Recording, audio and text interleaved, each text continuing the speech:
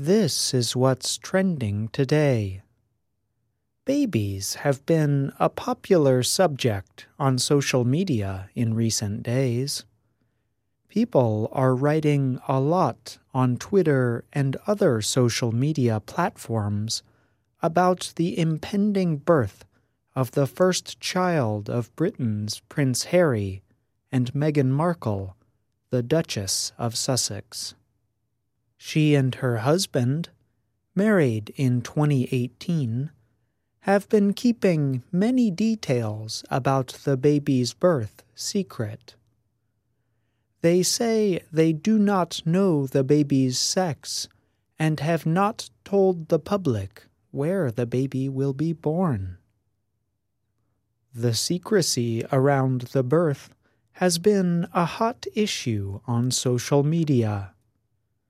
Writer Tina Brown noted that she supports Meghan Markle's decision to keep details of the baby's birth private, a decision that breaks from what Britain's royal family has done in the past.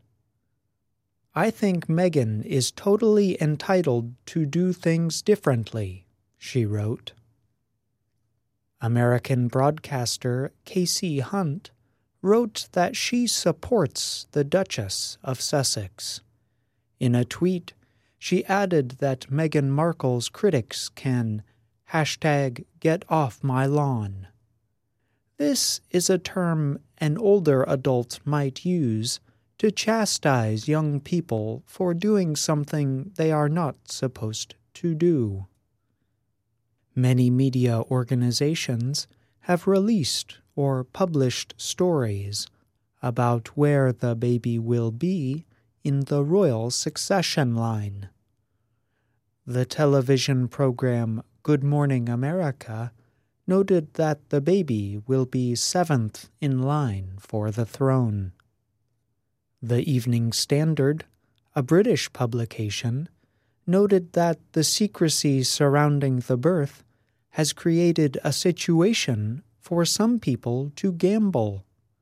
Specifically, they are making predictions about the sex and name of the baby, which bookmakers expect to be a girl. Many believe that Grace, Diana, or Elizabeth will be the name if the baby is a girl.